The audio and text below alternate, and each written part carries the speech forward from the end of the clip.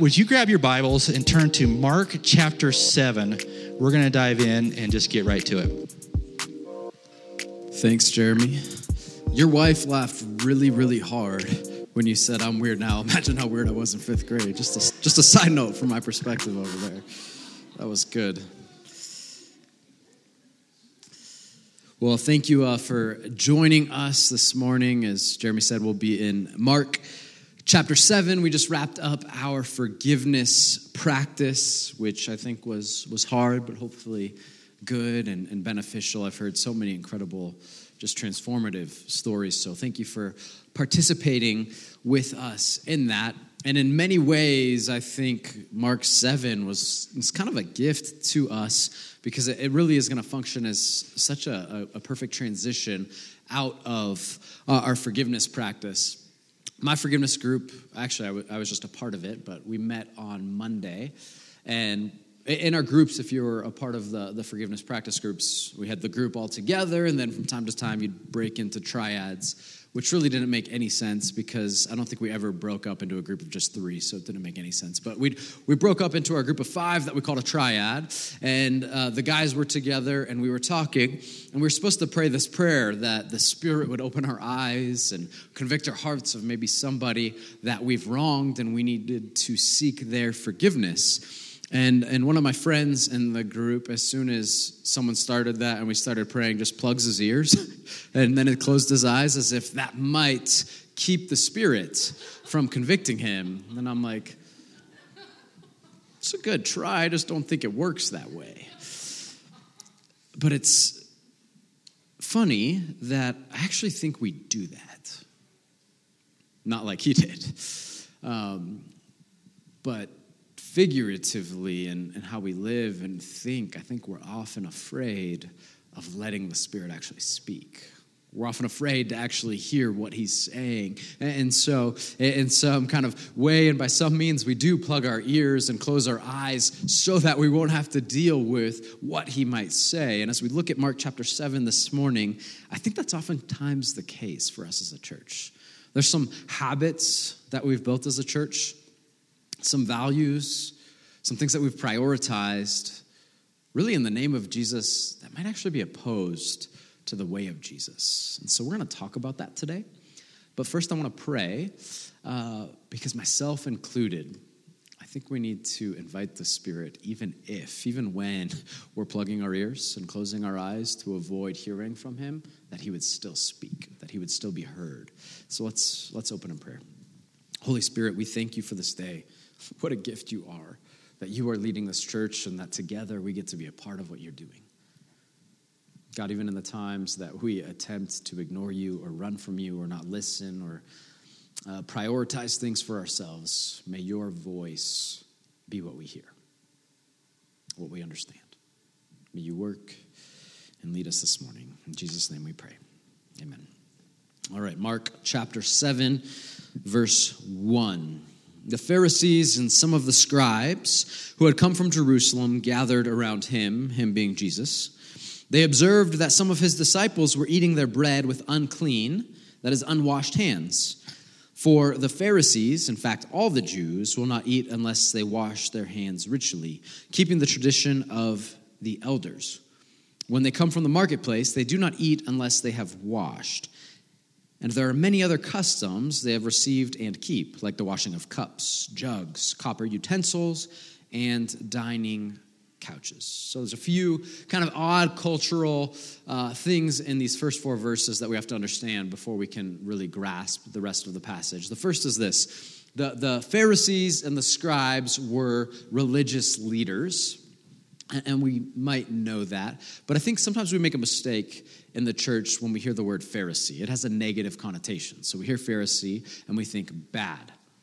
And they wouldn't have done that. The Pharisees at this time were the respected religious leaders of the day. They didn't hear Pharisee or you see a Pharisee and think, oh, that's not good. You go, those are the people that are leading us in our culture, especially as it pertained to following God. So they're the religious leaders and the respected religious leaders of the day. They don't think of Pharisees like we might think of that word with its negative connotation. And the second thing that we need to understand and Mark talks about this a lot. We've talked about it in the first 7 chapters, is this idea of being unclean. It says the disciples didn't wash their hands how the elders did. And that's not talking about hygiene. That's not talking about staying healthy. It's talking about a religious ceremonial practice that God directed the priests for the Israelite nation to have. They were supposed to wash and prepare and wear certain clothes when they would present a sacrifice in God's presence. So God gave this law, do these things, wash in this way so you'll be quote unquote clean when you present a sacrifice.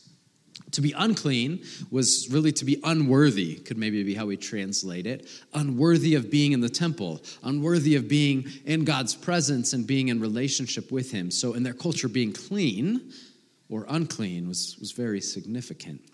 You'll see here in the first 4 verses that there's some unique language. It says, keeping the tradition of the elders, and many other customs they have received and keep. It's important to know that these customs, these traditions from the elders, were not from God. This was not a part of the law and the Old Testament that was written. It's part of something called the Mishnah, which was the oral tradition of the Jewish people. And what happened was God had told his people, hey, here's how life will be best. Here's how to be healthy and to have good relationships with one another. And they often ignored him. And so they felt and experienced the consequences of ignoring God's good instruction. And so God told them to repent and to obey. And what they decided to do is take matters into their own hands. And in order to never break the rules again, they took the rules very seriously. They created this oral tradition, which kind of functioned like a fence, and we've talked about this before, around the rules. So there's God's rules, and then there's these man-made rules that function as a fence. And what they did is created so many rules that they'd have this outer layer to keep them from ever getting near to the inner layer that God had given. So they'll never even get close to this proximity of breaking God's law. So there's these man-made rules that they're talking about, and one of those was this ceremonial, not for hygiene, washing of hands before leaders especially ate a meal. We pick up in verse 5. Then the Pharisees, again, don't think of the negative connotation as we think about this setting and people questioning Jesus speaking and teaching in a crowd around them. The Pharisees, respected religious leaders, and the scribes asked Jesus, why don't your disciples live according to the tradition of the elders instead of eating bread with ritually unclean or unworthy hands? Jesus answered them, okay, before we hear his response, there's a crowd. The religious leaders, the people that actually have authority. Jesus doesn't actually have authority culturally. He does as God, but not culturally in this moment. They're the ones asking this question to Jesus. The people respect the Pharisees. And here is Jesus' response. Isaiah prophesied correctly about you hypocrites, as it is written. Okay, this is an intense moment. No wonder Jesus was killed. He's insulting them. He's rebuking them. He's correcting them in the front of a crowd. And he says, Isaiah was right when he spoke about you hypocrites. As it was written, these people honor me with their lips, but their heart is far from me. They worship me in vain, teaching as doctrines, meaning truth, the commands of men. That's a pretty serious allegation. It's a pretty serious allegation. The word hypocrite here is translated as actor or pretender. They had actors just like we do, but they weren't in TV series on Netflix and on our TVs. They had actual stages and theaters, and the actors would wear masks and on stage pretend or act to be something that they were not for the sake of the show. And so Jesus is looking at the respected religious leaders of the day and saying, you are nothing but actors, pretending to be clean on the outside, but filled with filth on the inside. That's insulting. You can hear the silence as he speaks that to this crowd, and nobody knows what to do. This is a significant moment. Now, I want to transition now and think about ourselves. We hear this word hypocrite. That's a word that the church is often called, right? And rightfully so. Like, we are known as judgmental and hypocritical, and for good reason. And we probably would all agree with that. We've seen that. We've understood it. We've experienced it. Maybe we've participated in it. And we'd all probably also agree that that's an issue for which we need a solution. The church should not be known as hypocrites because as crazy as God seems to be, I don't understand him always, he chose us to be the people that others, the world, outsiders will look at and want to be with Jesus. We're to be this preview, this example, this glimpse of his kingdom by the way we live and love and interact. So it's a significant issue if we're known as hypocritical in our world. And so often, right, the reason we're known as hypocritical is a pretty simple, almost mathematical equation. Our words do not match our deeds, therefore we're hypocrites. It's true. What we say does not match what we do. Our actions and our words are not aligned. They're unequal. And we know what the solution is, right? We've heard it since we were a kid. Maybe in church circles or maybe just kind of in a moralistic culture that sometimes we seem to have. And you hear something like this. Don't just talk the talk, walk the walk, right? We've heard that. We go, well, it's that simple. As Christians, all we have to do is no longer just talk the talk, but actually live it out and walk the walk. But I'm convicted, I'm convinced that's fully backwards.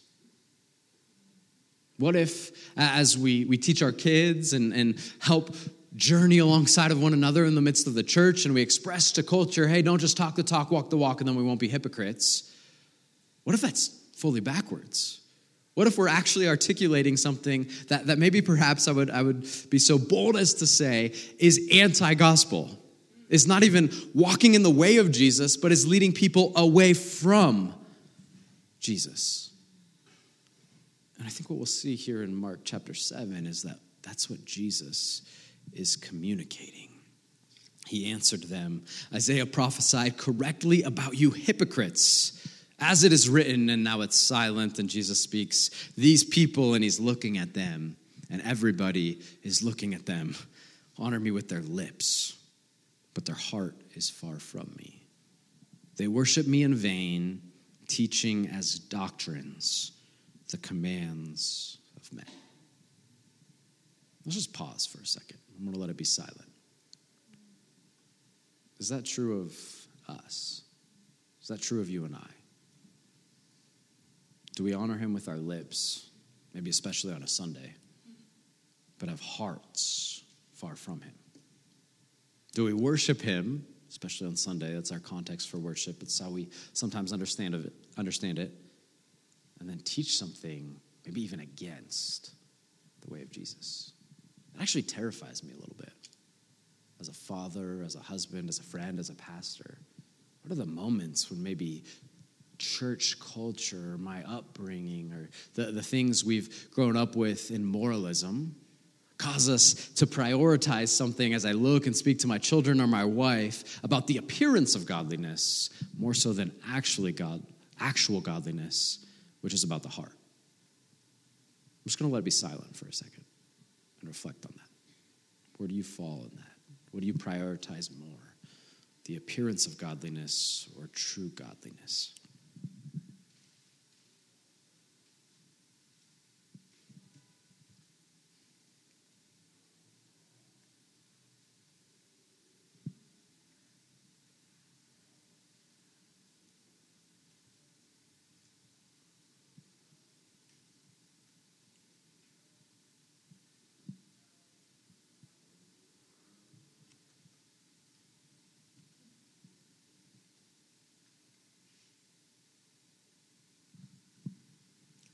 We know the issue. The church is known as hypocrites. Again, rightfully so. We know the equation and that it doesn't add up. But what if we have the solution wrong? What if instead of don't just talk the talk, walk the walk, it seems to me like Jesus' answer is let your talk match your walk. The walk is what actually is leading often, and the call of Jesus is not to walk better by our own effort and power to be better, to do better, to be more moralistic and good, quote-unquote, Christian people. I actually think a heart that is near the heart of God is a heart that is filled with two things, a pattern of two things: repentance on one hand and dependence on the other. A heart drawn near to God is not a good person that has it all together. That person doesn't exist. A heart drawn near to God is a person that vocally, verbally, audibly, in community repents, confesses, and then does not depend on self, but depends on the Spirit to unite us with Christ and transform our lives. How many times have you heard the words, "I'll do better," from somebody, or maybe you've spoken them, and then it doesn't happen? I go, "Jesus, what are you doing?" He's probably like waiting for you to repent and depend on me, because this thing by your own effort just doesn't work. What if our focus becomes less about doing better and more about being honest? What if the focus is less on walking in a more godly way and begins with talking in a godly way, which actually means confessing, repenting, and depending on Jesus? Let's pick up in verse 8. Jesus still speaking publicly to the Pharisees, who are respected religious leaders. In this awkward silence, he says, "Disregarding the command of God, you keep the tradition of men." He also said to them, "You completely invalidate God's command in order to maintain your tradition. For Moses said, 'Honor your father and your mother, and whoever speaks evil of father or mother must be put to death.' But you say," hear that. We talked about this a couple weeks ago. "You have heard it said, but I say to you. But Moses said, but you say." You should always be questioning any religious leader, any teacher, 100% including myself. Does that align with what Jesus actually says? But you say, if a man tells his father or mother, "Whatever benefit you might have received from me is Corban," that is a gift committed to the temple, you no longer let him do anything for his father or mother. You revoke God's word by your tradition that you have handed down, and you do many other similar things. That really doesn't make sense to us, and we don't have time to go into the details. But in a nutshell, what Jesus is saying here is you've provided a loophole for children to not take care of their parents and to selfishly keep all of the money for themselves. Verse 14, summoning the crowd again, he told them, "Listen to me, all of you, and understand." Don't just hear, but understand. "Nothing that goes into a person from outside can defile him, but the things that come out of a person are what defile him." And then he says something insulting that we should take note of. "If anyone has ears to hear, he should listen." That's not like super kind. He's saying, you're all deaf. You're not seeing, you're not understanding, you're not grasping what I'm telling you. If anyone has ears to hear, he should listen, and not just listen, but also understand. Now, I want to turn to Matthew 23, verses 25 through 28. Jesus is speaking in a different instance, also to the culturally accepted religious leaders. And listen to what he says. And I wonder if he might actually say something similar to us. "Woe to you, scribes and Pharisees, hypocrites! You clean the outside of the cup and dish, but inside they're full of greed and self-indulgence. Blind Pharisee, first clean the inside of the cup, so the outside of it may also become clean." Sequence matters. We'll get to that later. "Woe to you, scribes and Pharisees, hypocrites! You are like whitewashed tombs, which appear beautiful on the outside, but inside are full of dead men's bones and every impurity. And the same way on the outside you seem righteous to people, but inside you are full of hypocrisy and lawlessness." They cared more about the appearance of godliness than true godliness, which can be characterized by a heart patterned with repentance and dependence. A whitewashed tomb. I've read this passage so many times. I remember about 8 years ago, I was going to teach on this passage, and I studied, and I was excited. I had some really great points. It was going to be good. And then at the end, I'm reading a commentary, and I'm going, oh, wow, I totally misunderstood this. So I had to scrap it. But I learned something really key in that moment. A whitewashed tomb is not something that was meant to be an exhibit. It was meant to be seen from far away so that everybody close to it would see it, but not so that they could wonder at the beauty of the freshly painted tomb. It was not something a tourist would go see. It was actually quite the opposite. A whitewashed tomb was supposed to be seen from far away, and it was supposed to function like a stop sign, like a do not enter. It meant don't get anywhere near here, because culturally, if you got too close within a certain proximity of death, you were made unclean. Unclean means unworthy of God's presence. Unworthy of God's presence means you can't go worship in the temple. And so a whitewashed tomb was a big stop sign saying, stay far away from this place. Now hold on. Jesus just called the religious leaders of the day whitewashed tombs. What is he communicating? He's telling the crowd that is there, stay far, far, far away from these people that you think are leading you well. Because they're actually 100% leading you well, but in the total wrong direction. That's something we have to be cautious of.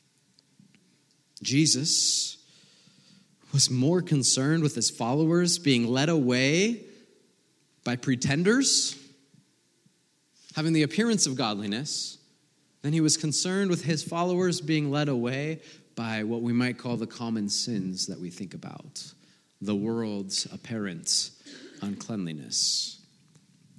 We continue to read in verse 17. When Jesus went into the house away from the crowd, the disciples asked him about the parable. And he said to them, are you also as lacking in understanding? Don't you realize that nothing going into a man from the outside can defile him? For it doesn't go into his heart, but into the stomach and is eliminated. As a result, he made all foods clean. Then he said, what comes out of a person that defiles him? For from within, out of people's hearts first, okay? Then come evil thoughts, sexual immoralities, thefts, murders, adulteries, greed, evil actions, deceit, promiscuity, stinginess, blasphemy, pride, and foolishness. Side note, notice that stinginess is like in a list with murder and adultery and promiscuity. Blasphemy, that's actually fascinating. Jesus must actually mean the heart is what matters most. Here's what I think we often think. If you do those things, those bad things, well, then your heart's going to be corrupted. So stay away from those things to keep a pure heart. And Jesus is saying, good luck, but you'll keep failing. The only way to a good heart, a godly heart, is actually to be characterized by repentance and then dependence on him. Now that's different. Let's go back to verses 6 through 9. Isaiah prophesied correctly about you hypocrites, which may or may not be us. Are we just pretending? These people honor me with their lips, but their heart is far from me. They worship me in vain, teaching as doctrines the commands of men. I wonder when God gave that word to Isaiah, I wonder what tone and emotion he spoke that with. I think earlier I probably assumed anger. But as I just read it, I think it might be sadness. These people honor me with their lips, but their heart is far from me. They worship me in vain, teaching as doctrines, the most valuable, to be prioritized above all else, the commands of men. Disregarding the command of God, you keep the tradition of men. You choose one over the other. He also said to them, you completely invalidate or disvalue God's command in order to maintain what? Your tradition. There's an exchange that has happened, and what is happening is that the religious leaders of the day are telling their followers to value their own way instead of the way of Jesus. And the scary thing is that people follow because it made sense. It's really, really easy to be drawn into this idea of being a good person. In many cases, Christianity has become synonymous with that. And Satan could want nothing more than that because it's completely anti-gospel. It's anti the way of Jesus. So let's have an honest conversation then and go, do we as a church, do we as individuals and families and households, communities, do we actually value true godliness? Or do we value the appearance of godliness more?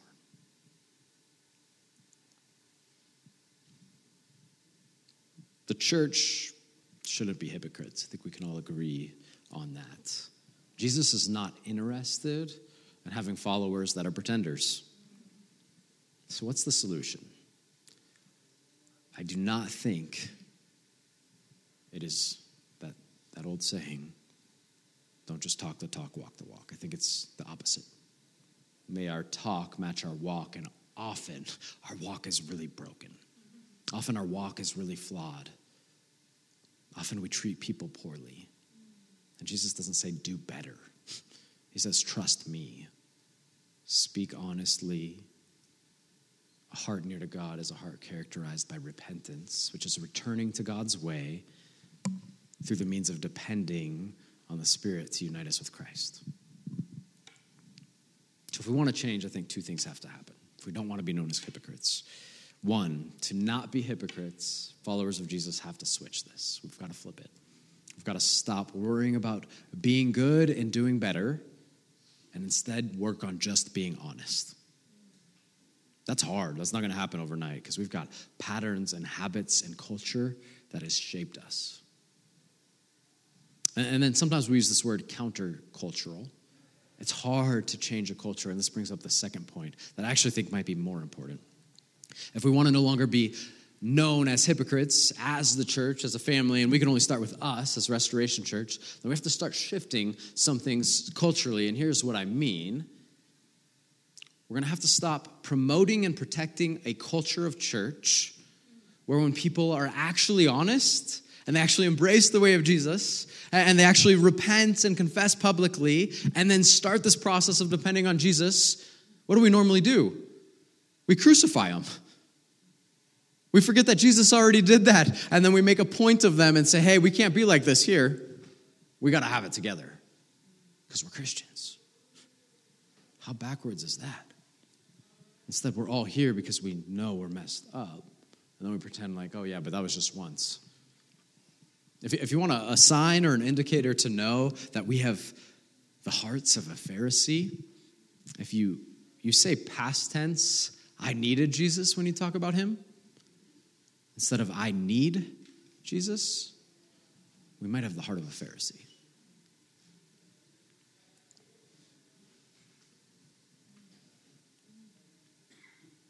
So how do we avoid promoting and protecting this culture? This is going to sound crazy, but we need to celebrate people's confession and repentance. It doesn't mean we ignore hurts. That doesn't mean that we just pretend everything's going to be just okay and there's no consequences. There's consequences to sin. But we need to celebrate the steps they take of repentance. We need to come alongside and wrap our arms around people and say, we're with you on the journey. I'm proud of you for taking that step. We're here to support you and pray for you. That looks a whole lot like the way of Jesus. How often do we hear that? Not too often. We've promoted a culture that actually causes people to be afraid in the church of walking the way of Jesus, of having a heart near the heart of God, which is a heart characterized by repentance and dependence. I'm convinced that what our children need is not parents that look like they have it all together when they get the kids to sleep. So when they go in the bedroom and shut the door and then they argue and fight, but the kids never see it. Parents that seem to never argue or never seem to doubt Jesus, that never seem to make mistakes, parents that never confess. I'm convinced that what our kids maybe need most is parents that model what it looks like to mess up. Parents that look and model what it looks like to repent. Because here's what we're meant to do is guide them to trust Jesus always, no matter the moment. Well, that seems fairly easy if things are good. Where our kids probably need help is when they've done wrong and the voice in their head, or the culture, Christian or not, says hide it, feel shame. So then we go, no, that's not the gospel. Jesus said, I came so that you could have life and have it to the full. I'm convinced that what our spouses need is not for one spouse to convince the other that they're right or they're wrong. I've tried it. It hasn't worked out so well. And then I tried a few more times and it still doesn't work. I believe what our spouses need is for us to model an ability to confess, to say, I'm sorry. Not to say I'll do better. My wife, Chelsea's only hope of having a half-decent husband is me repenting and then me depending on Jesus, not saying I'll work harder. Seriously. Like, we can kind of think that's funny, but the honest reality is the key for me as a father and husband, the key for you as spouses and parents, coworkers and neighbors is repentance and then dependence on Jesus. See, we're really good at pointing out problems culturally, and there's nothing worse than a person, don't be this person, that likes to point out problems and never offers a solution. But as Christians, we have a beautiful opportunity to point out a problem, our problem, and to say we're the only ones, actually, and this is true, we're the only religion in the world that is honest about the human problem of sin. We're the only ones that actually have a solution, and his name is Jesus. Can we embrace that? But the world, our neighbors need is not a church that pretends to be perfect, but a church that is honest with their flaws, their sin, and their struggles, and beautifully models what it looks like to repent and depend on Jesus. May that be us.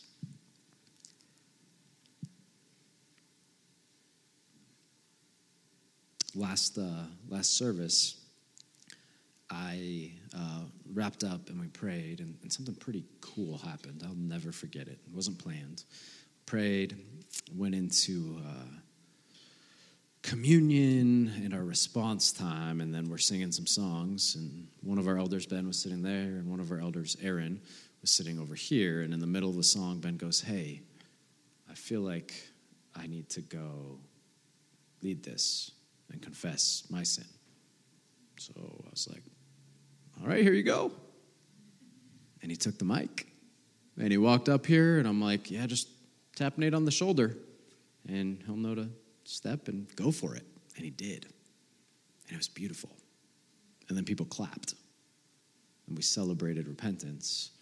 And then I'm sitting over there, and I'm looking across, and Aaron, one of our other elders, goes, I'm like, yeah, go for it. And I hand him the mic. And then Aaron, one of our elders, comes up. We didn't plan this. And repents and confesses. Why? Because elders aren't perfect, but they are meant to model the confession of sin and repentance and health, because that's what it looks like to be a church. That's what it looks like to be a family of followers of Jesus, not pretenders. What a privilege. Oh, my goodness. What a joy for me to get to journey with, lead with, be led by those men, these people, this community, and there's so many of you like that. So we're going to go ahead and continue to worship now in our response, and we're going to start that, as we always do, by taking communion. Because the whole point of this message is to stop trying and to just speak honestly. And the promise of Jesus is that when we confess, as we did earlier, when we repent, he meets us right where we're at. He doesn't say, do better or try harder. He says, trust and depend on me. And so, by the power of the Spirit, we're united with Christ. As we take of the bread and the cup here in just a moment, know that. That is the power of the gospel. It's not you or I. And that's a beautiful power that we can't even grasp. So if you are a follower of Jesus during the next few moments and the next song, feel free to come to the table and to take of the bread and the cup, to know that you are united with Christ by the power of the Spirit, and that when you leave here and then you mess up, he's with you. And the call is not to walk better, but to talk more honestly, and then to let him take care of the walk part. We also respond in worship by giving. So if you're a member of the Restoration Church family, then that's for you. And the box for giving's in the back of the room, or you can give online at restorationaz.org. It's one of the ways that we align our hearts with him. Let's continue, though, to worship now in response by taking communion, by singing. Maybe you want to confess to someone you came with. But there's beauty in public confession. Paul tells us to confess, or James tells us to confess your sins to one another. Paul says, I have all kinds of reasons to boast, one of which he actually articulates as being a Pharisee. The Pharisee of Pharisees, he says, but I won't. He says, I will boast, though, in my weaknesses. Because in my weakness, Christ's grace is sufficient for me. Let's pray and continue to worship in response. Jesus, thank you for who you are. Thank you for your love that surpasses all understanding. Thank you that you don't call on us or expect us to do better, but you call on us and expect us to turn to you so that we can be met in your loving arms and you can do the work to change us. Holy Spirit, may you convict. Even if we're plugging our ears and closing our eyes, may you work. Because even if it's hard, we trust you. We love you. Have your way in us. In Jesus' name we pray. When I think about the tensions between moralism and Christianity, or moralism and practicing the way of Jesus, more and more I'm learning how as we become moralistic, our filters generally are about us climbing mountains.